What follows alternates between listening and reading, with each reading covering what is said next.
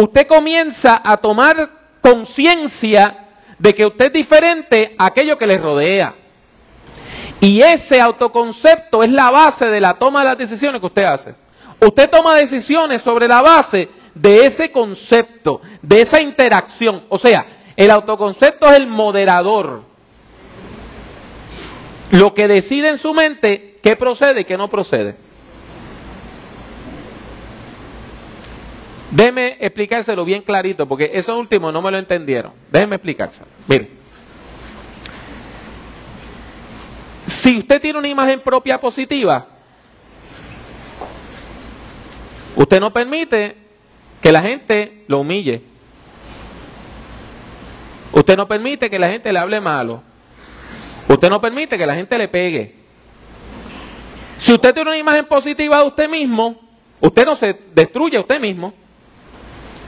Ahora, la persona que piensa que no vale nada, bebe y se mete a la droga. Porque si yo no valgo nada.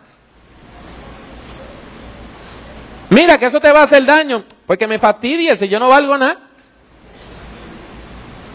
La persona que tiene una imagen propia negativa, la humillan, le hablan malo, le insultan y lo aguanta. ¿Por qué? Porque el autoconcepto es el moderador. Dependiendo de su autoconcepto, es que usted permite el abuso o usted afirma su personalidad.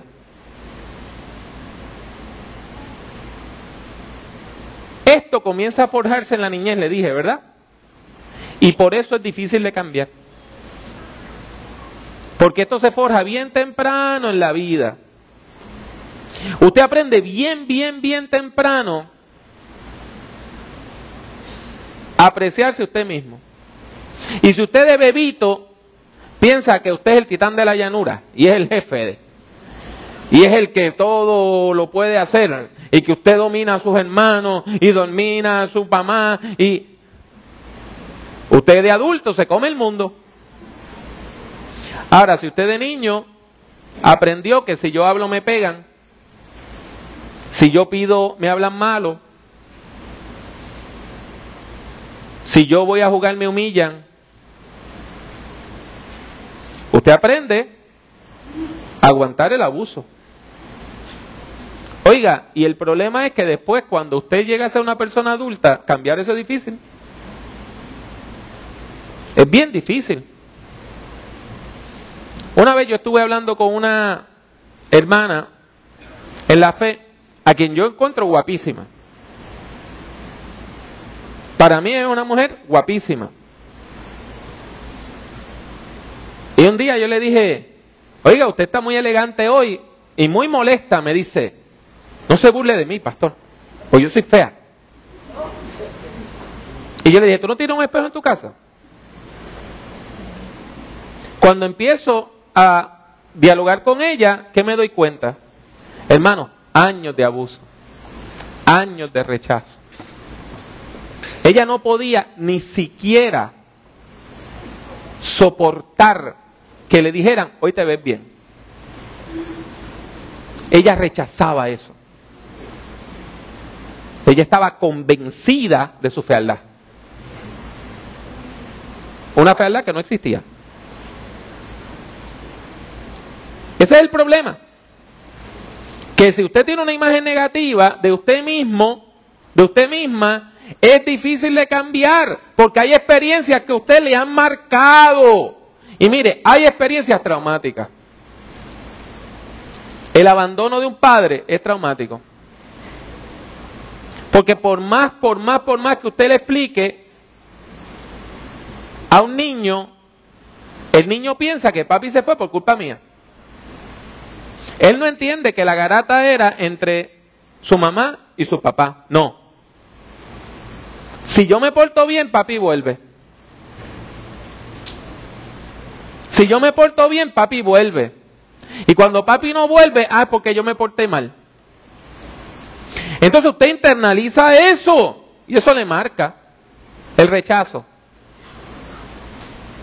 Yo estudié con una muchacha que ella era el alma de la fiesta, siempre en la escuela, el alma de la fiesta. A los 11 años esa niña había corrido hasta de capota. Todo lo que se podía experimentar sexualmente a los 11 años ella ya lo había experimentado. Todas las bebidas a los 11 años ya ella las había probado. Todas las drogas a los 11 años ya ella las había probado. Y un día yo le pregunté, ¿y por qué tú haces esto? Y me dice, porque mi mamá no me quiere. A mí me estuvo extraño, porque uno siempre piensa que todas las madres quieren a sus hijos, ¿verdad? Y su mamá, no era broma, verbalmente le decía, yo no te quiero, todos los días. Yo a ti no te quiero. Y eso se internalizó tanto en esa muchacha que cualquiera que pudiera explotarla, abusar de ella, hacer lo que quisiera con ella lo dejaba. Porque si yo no valgo nada, si ni mi mamá me ama, ¿qué rayos me va a amar otra persona? Si mi mamá no me quiere, ¿quién me va a querer? Entonces se abren a la explotación. Se abren a la explotación. Esas personas que están ávidas de cariño, que parecen un pajarito, que cuando alguien les ofrece comida empiezan a buscar un chispito de cariño, una migajita de cariño, que le den un chispito de amor. Cualquiera pasa y abusa de ella. Y si usted ha tenido esta experiencia en su niñez, mire, cambiarlas en la edad adulta es difícil. Porque esas experiencias a usted le marcan. Y le abren a toda una serie de problemas en su adolescencia y en su edad adulta. Yo sé que algunos de ustedes me están preguntando, pastor, ¿el autoconcepto es lo mismo que la autoestima? No son lo mismo, pero son cosas bien relacionadas. El autoconcepto es la imagen que usted tiene de usted mismo. Pero la autoestima es cómo usted evalúa esa imagen. ¿Qué valor usted se asigna a usted mismo? ¿Qué valor usted se asigna a usted misma? Cuando usted piensa en usted, ¿cuánto valor usted le asigna a esa persona? Esa evaluación puede ser positiva o puede ser negativa. Usted puede pensar en usted y decir, yo soy una persona buena, yo tengo habilidad, yo tengo inteligencia, yo puedo. O usted puede decir, yo soy malo, yo no sirvo, yo jamás voy a poder. Su imagen de usted mismo puede ser positiva o negativa. Y le voy a decir algo más triste. Hay gente que llega a odiarse a ellos mismos. Y como se odian a ellos mismos, se hacen daño a ellos mismos. Ellos son los que buscan fuete para su propio cuerpo. Ellos son los que entran en conducta autodestructiva y ahí se meten en la droga, ahí entran en relaciones que saben que no van a servir, ahí empiezan relaciones amorosas con gente abusadora, ahí entran a situaciones imposibles. Imposibles. Y hay personas que se meten en situaciones imposibles. Cuando llegan a hablar con uno, mire, no hay manera de usted ayudarle, porque la persona se ha metido en una situación tan difícil de la cual no hay salida. Hay dos cosas que se relacionan con la autoestima. La primera es el valor. Y con el valor va la dignidad. ¿Cuánto valor usted tiene? Depende de cuán digno o digna usted se sienta. Su autoestima depende en gran medida de lo que usted cree que usted vale. ¿Usted se valora de manera positiva o se valora de manera negativa? ¿Usted se ama a usted mismo o usted se detesta a usted misma?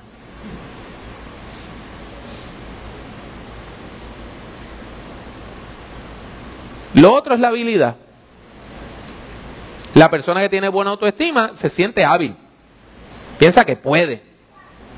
La persona que tiene una imagen propia negativa piensa que no puede, que no sirve. Es más, llega el momento que usted ni trata. ¿Para qué yo voy a tratar si voy a fracasar? Ni lo intenta. Ni lo intenta. Porque usted está convencido de que usted no va a poder. Entonces, esto trae graves problemas, ¿sabe? Esto trae graves problemas. Por ejemplo, ansiedad. La persona que tiene baja autoestima siempre está ansiosa, nerviosa. Porque la vida le da miedo. No ve que usted siente que usted no puede bregar con la vida. Y la vida sigue viniendo.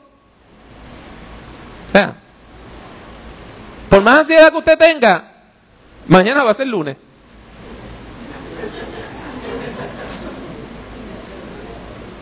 Mañana va a ser lunes. Ay, yo no quiero volver a trabajar. Pues, o renuncia, o va a trabajar porque mañana es lunes, y el lunes va a tener unas 9 de la mañana. Usted no se puede escapar de la vida.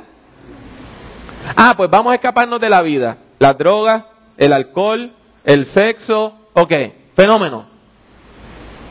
Y cuando usted despierte, va a ser jueves. Y le tengo una noticia, después viene el viernes. La vida continúa. Complejo de inferioridad.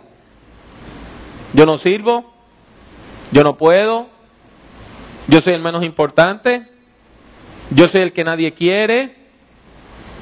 Duda sobre sus habilidades. Esto es bien importante, ¿sabe?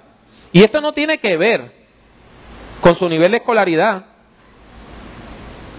Usted puede ser una persona con todos los muñequitos y tener baja autoestima. Una compañera de trabajo, yo la contrato para que trabaje conmigo. Y ella tenía un bachillerato y le digo, te debes ir a hacer la maestría. Se molestó conmigo. No te burles de mí, que yo no puedo hacer una maestría. Dice, ¿por qué tú no puedes hacer una maestría? No, porque yo no tengo esa habilidad. Pues claro que tú tienes esa habilidad. Yo te contraté para trabajar conmigo. Yo no contrato gente que no tiene habilidad. Tú puedes. Mire, esa mujer tuvo el freno puesto 3 años. Entró a hacer la maestría. Tomó una clase, a ver si podía. Sacó A. Tomó 2 clases A. 2 clases más, también sacó A. Después yo me encontré con una de las personas que la supervisó en la práctica y me dijo, oye, esa mujer es una fenómena. Si yo lo sé. La que no lo sabía era ella. Mire, este es el problema. Usted siente que usted no encaja en la sociedad. Es como cuando usted está haciendo un rompecabezas y usted tiene una pieza que no cabe y usted se siente así, que usted no cabe, que usted no encaja, que usted no tiene valor. Eso es lo que le abre al abuso, eso es lo que le abre a la explotación. En una de mis visitas al hospital hay una mujer golpeada, con un moretón en la cara. Viene una amiga a consolarla. Y él le dice, no te preocupes, ahora es que yo a Junior le voy a sacar chavo. Después de esto, ya tú verás, viene mansito. Bueno, eso era parte ya del juego. ¿Cómo una persona se somete a ese abuso? Porque ella piensa que no vale nada. Y como yo no valgo nada, me someto al abuso.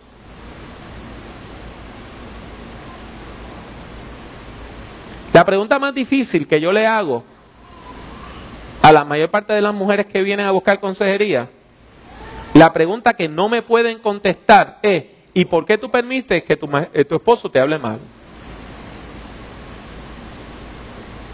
No hay una que jamás me haya dado una respuesta coherente.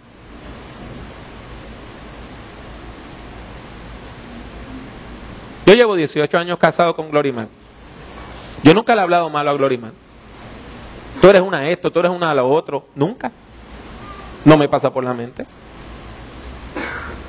Entre todas las cosas que me pasan por la mente que yo le puedo decir, jamás me ha pasado decirle un insulto.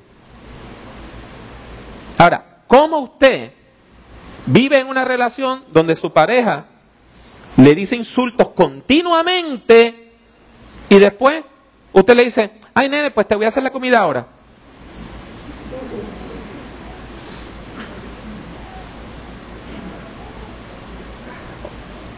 ¿Cómo uno llega a ese estado? Pues mire, por la baja autoestima. Es importante que usted entienda que la baja autoestima no es de Dios. Repita eso conmigo. La baja autoestima no es de Dios. Repítalo otra vez. La baja autoestima no es de Dios. ¿Sabe por qué? Porque la vida cristiana, la Biblia, la teología, la fe cristiana nos dice que Dios tiene una visión positiva de la humanidad. Dios nos ve de manera positiva. ¿No me cree? Si usted va a su Biblia y abre Génesis 1, dice que en el principio creó Dios los cielos y la tierra. Y Dios empieza a trabajar. Separa las aguas de la tierra. Dice, sea la luz, sean los animales, sean las aves del campo. Y Dios sigue. Y finalmente, en el 1:27, Dios dice, hagamos al ser humano a nuestra imagen y semejanza. Y vamos a crear hombre y mujer. ¿Usted entiende lo que quiere decir eso? Usted ha sido creado por Dios. Usted no es un accidente. Y usted lleva la imagen del Dios del cielo en usted. Sigue leyendo, Génesis 1:31 dice que cuando Dios terminó la creación, dijo, todo lo que he hecho es bueno y bueno en gran manera. Dios no dijo, qué bien me quedó el mundo, pero ese ser humano no sirve. Dios no dijo eso. Vio Dios todo cuanto había hecho y era bueno en gran manera. O sea, la Biblia dice que el ser humano de manera intrínseca es bueno. Eso es el Antiguo Testamento. Y el Nuevo Testamento, usted encuentra Juan 3:16. Uno de esos versículos que todos tenemos que memorizar. Nos hace bien conocer la palabra de Dios de memoria. Y dice, se lo voy a leer en la traducción lenguaje actual. Es una traducción nueva porque a veces lo sabemos pero no los escuchamos. Este dice, en esta traducción, Dios amó tanto a la gente de este mundo que me entregó a mí, que soy su único hijo, para que todo el que crea en mí no muera, sino que tenga vida eterna. ¿Usted entiende lo que dice ese texto? Dios le amó a usted. Jesucristo vino a dar su vida por usted. ¿Cuánto vale usted? En términos teológicos, ¿cuánto vale usted? De acuerdo a Juan 3:16, ¿cuánto vale usted? Usted vale la sangre de Jesucristo. Usted vale la sangre de Jesucristo. ¿Lo repiten conmigo un minutito? Diga, yo valgo la sangre de Jesucristo. Dígamelo otra vez. Yo valgo la sangre de Jesucristo. Jesucristo vino a morir por mí. ¿Usted cree que Dios iba a mandar a su hijo a morir por usted si usted no valiera nada?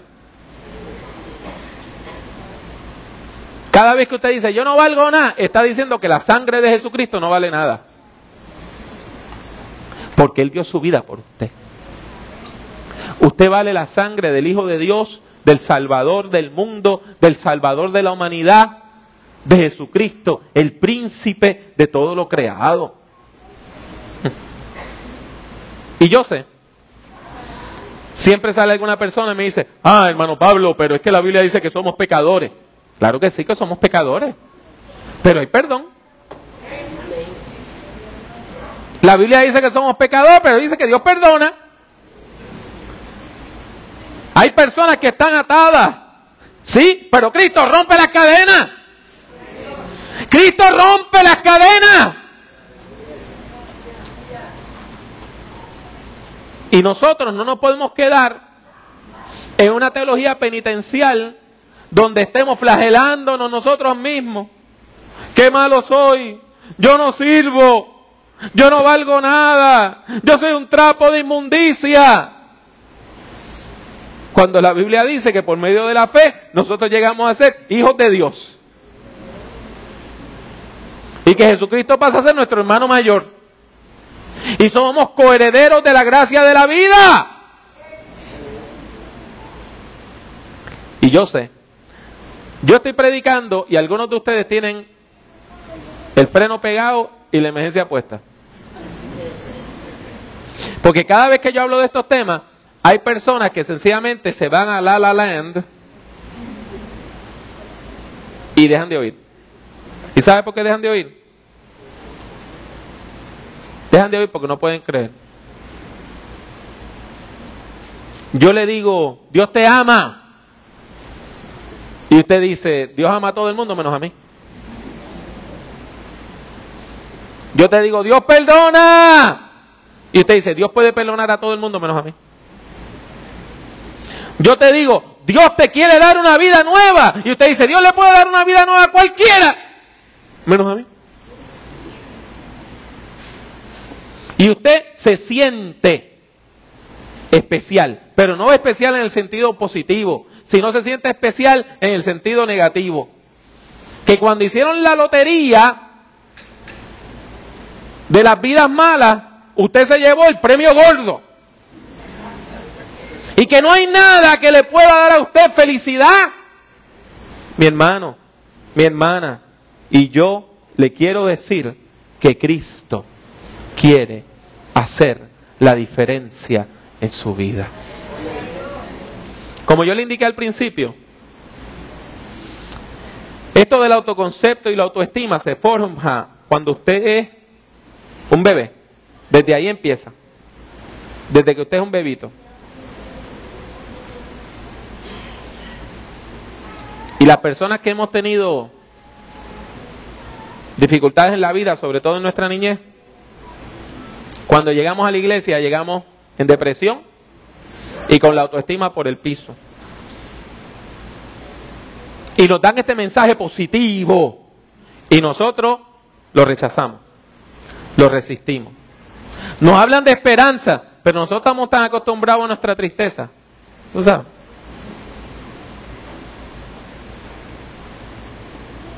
Que se nos hace difícil.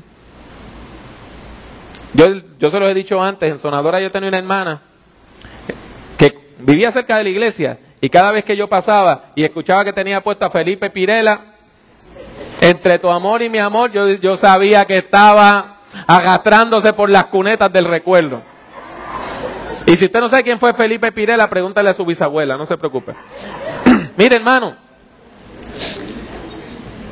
era una cosa como que ella se regustaba en sentirse mal. Que mientras peor se sintiera, más feliz era. Y le volvían a hacer a usted los cuentos de que cuando aquel se fue, cuando me dejó, que si aquella, que si lo otro. Mire, y volvía lo mismo, y volvía lo mismo, y volvía lo mismo. Nada más habían pasado 30 años.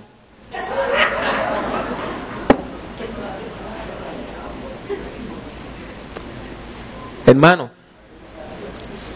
es difícil creer. Es difícil creer. No crea que yo lo minimizo. Es difícil creer. Lo más fácil es usted volver al dolor. Eso es lo más fácil. Usted volver al dolor. Y por eso hay personas que vienen a la iglesia, salen con la batería full, salen contentos, salen con alegría y van y se reinsertan en situaciones de abuso emocional, de abuso físico, de abuso sexual, de explotación económica, de indefensión, de pobreza y hasta de adicción.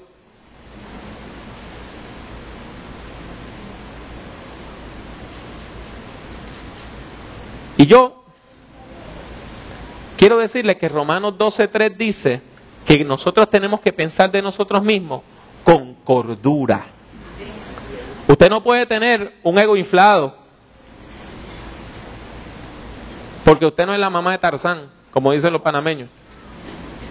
Pero usted tampoco puede tener una autoestima tan bajita que piense que usted no vale nada. Piense de usted mismo con cordura. Es más, yo le invito hoy a que hagamos este ejercicio.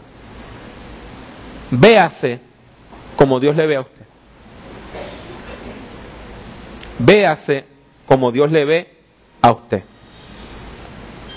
Yo le voy a pedir que por un momento usted silencie las voces que usted tiene en su mente.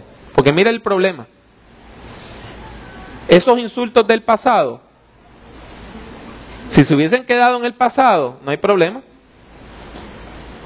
El problema es que usted lo sigue oyendo. Su abuelito se murió,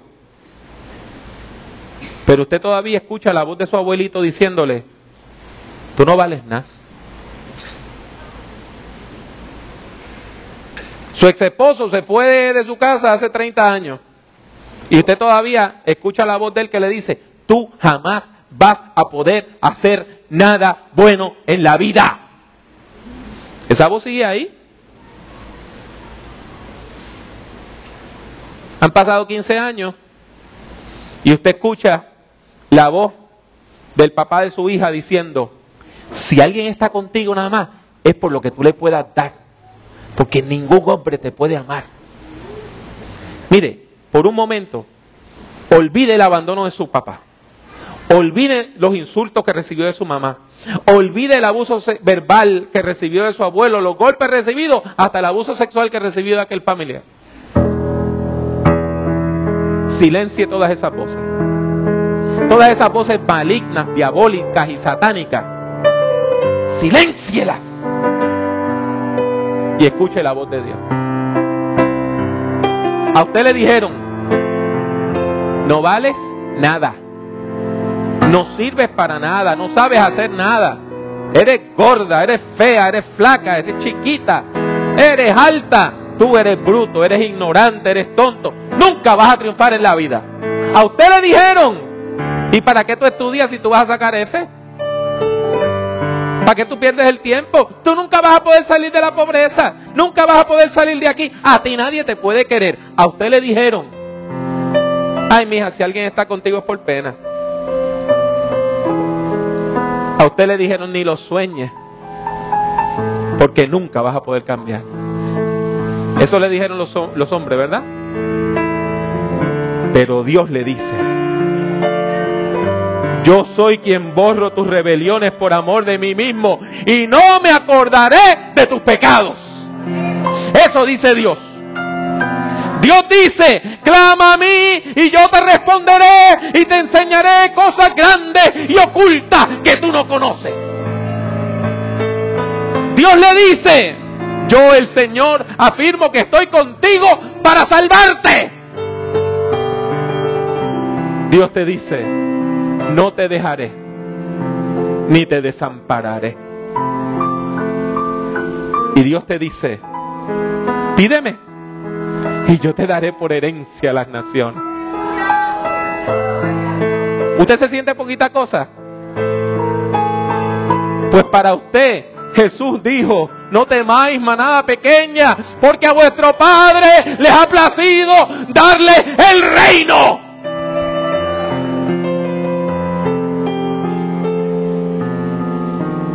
¿Y a quién usted le va a creer? ¿A quién usted le va a creer? ¿Va a creer esa voz violenta del pasado? ¿O le va a creer a Dios? ¿Va a creer a ese hombre que le dijo: tú no vales nada?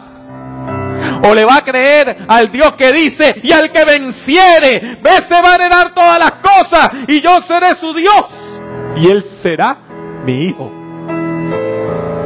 ¿A quién usted le va a creer? ¿A quién usted le va a creer? Primera de Samuel capítulo 16 comienza con el profeta Samuel en fracaso. Él había tomado aceite, se lo había echado por encima a un muchacho que se llamaba Saúl, y eso era señal de que era el líder. Lo había ungido con aceite. Y Saúl había salido malo. Pronto estaba haciendo lo peor. Y Samuel estaba llorando. Y Dios le dice: ¿hasta cuándo llorarás a Saúl? Habiéndolo yo desechado para que no reine sobre Israel, llena tu cuerno de aceite y ven, te enviaré a Isaí de Belén, porque de sus hijos me he provisto de rey. No siga llorando el pasado, que Dios tiene futuro para usted. Samuel llega a casa de Isaí y ve al hijo mayor, Eliab, muchacho alto, fuerte, y dice: este tiene que ser. Y Dios le dice: Samuel, no mire su parecer, ni lo grande de su estatura, porque a ese yo lo desecho. Porque Jehová no mira lo que mira el hombre, pues el hombre mira lo que está delante de sus ojos, pero Jehová mira el corazón. Dios conoce su corazón. Dios conoce mi corazón. Deje de verse de acuerdo a los espejuelos que le pusieron a usted en su niñez y véase como Dios le ve. Samuel obedeció a Dios y siguen pasando los muchachos y cada vez venía uno más grande y más bonito y más tofe y más alto, y Dios decía: ese no es, y ese no es, y ese no es, y se le acabaron los hijos a Isaí. Y Samuel le dice: ¿tú no tienes otro? Y dice: bueno, me queda el más chiquito, el más bajito, ese lo tengo por allá en el campo, tráelo. Y cuando llegó ese, ahí es que Dios dice: este es el nuevo rey de Israel. ¿A quién tú le vas a creer? Créele a Dios. Créele a Dios. Has sufrido toda la vida creyendo esas voces del pasado, ¿verdad? Tu vida ha sido buena, ¿verdad que no? Vamos a hacer este negocio. Créele a Dios. Toma toda esa programación negativa que te pusieron en la mente, deséchala. No la guardes para sacarla mañana. Bótala. Y nútrete de la palabra de Dios. Y créele al Dios que te creó, al Dios que te ama. Créele al Dios que mira tu corazón.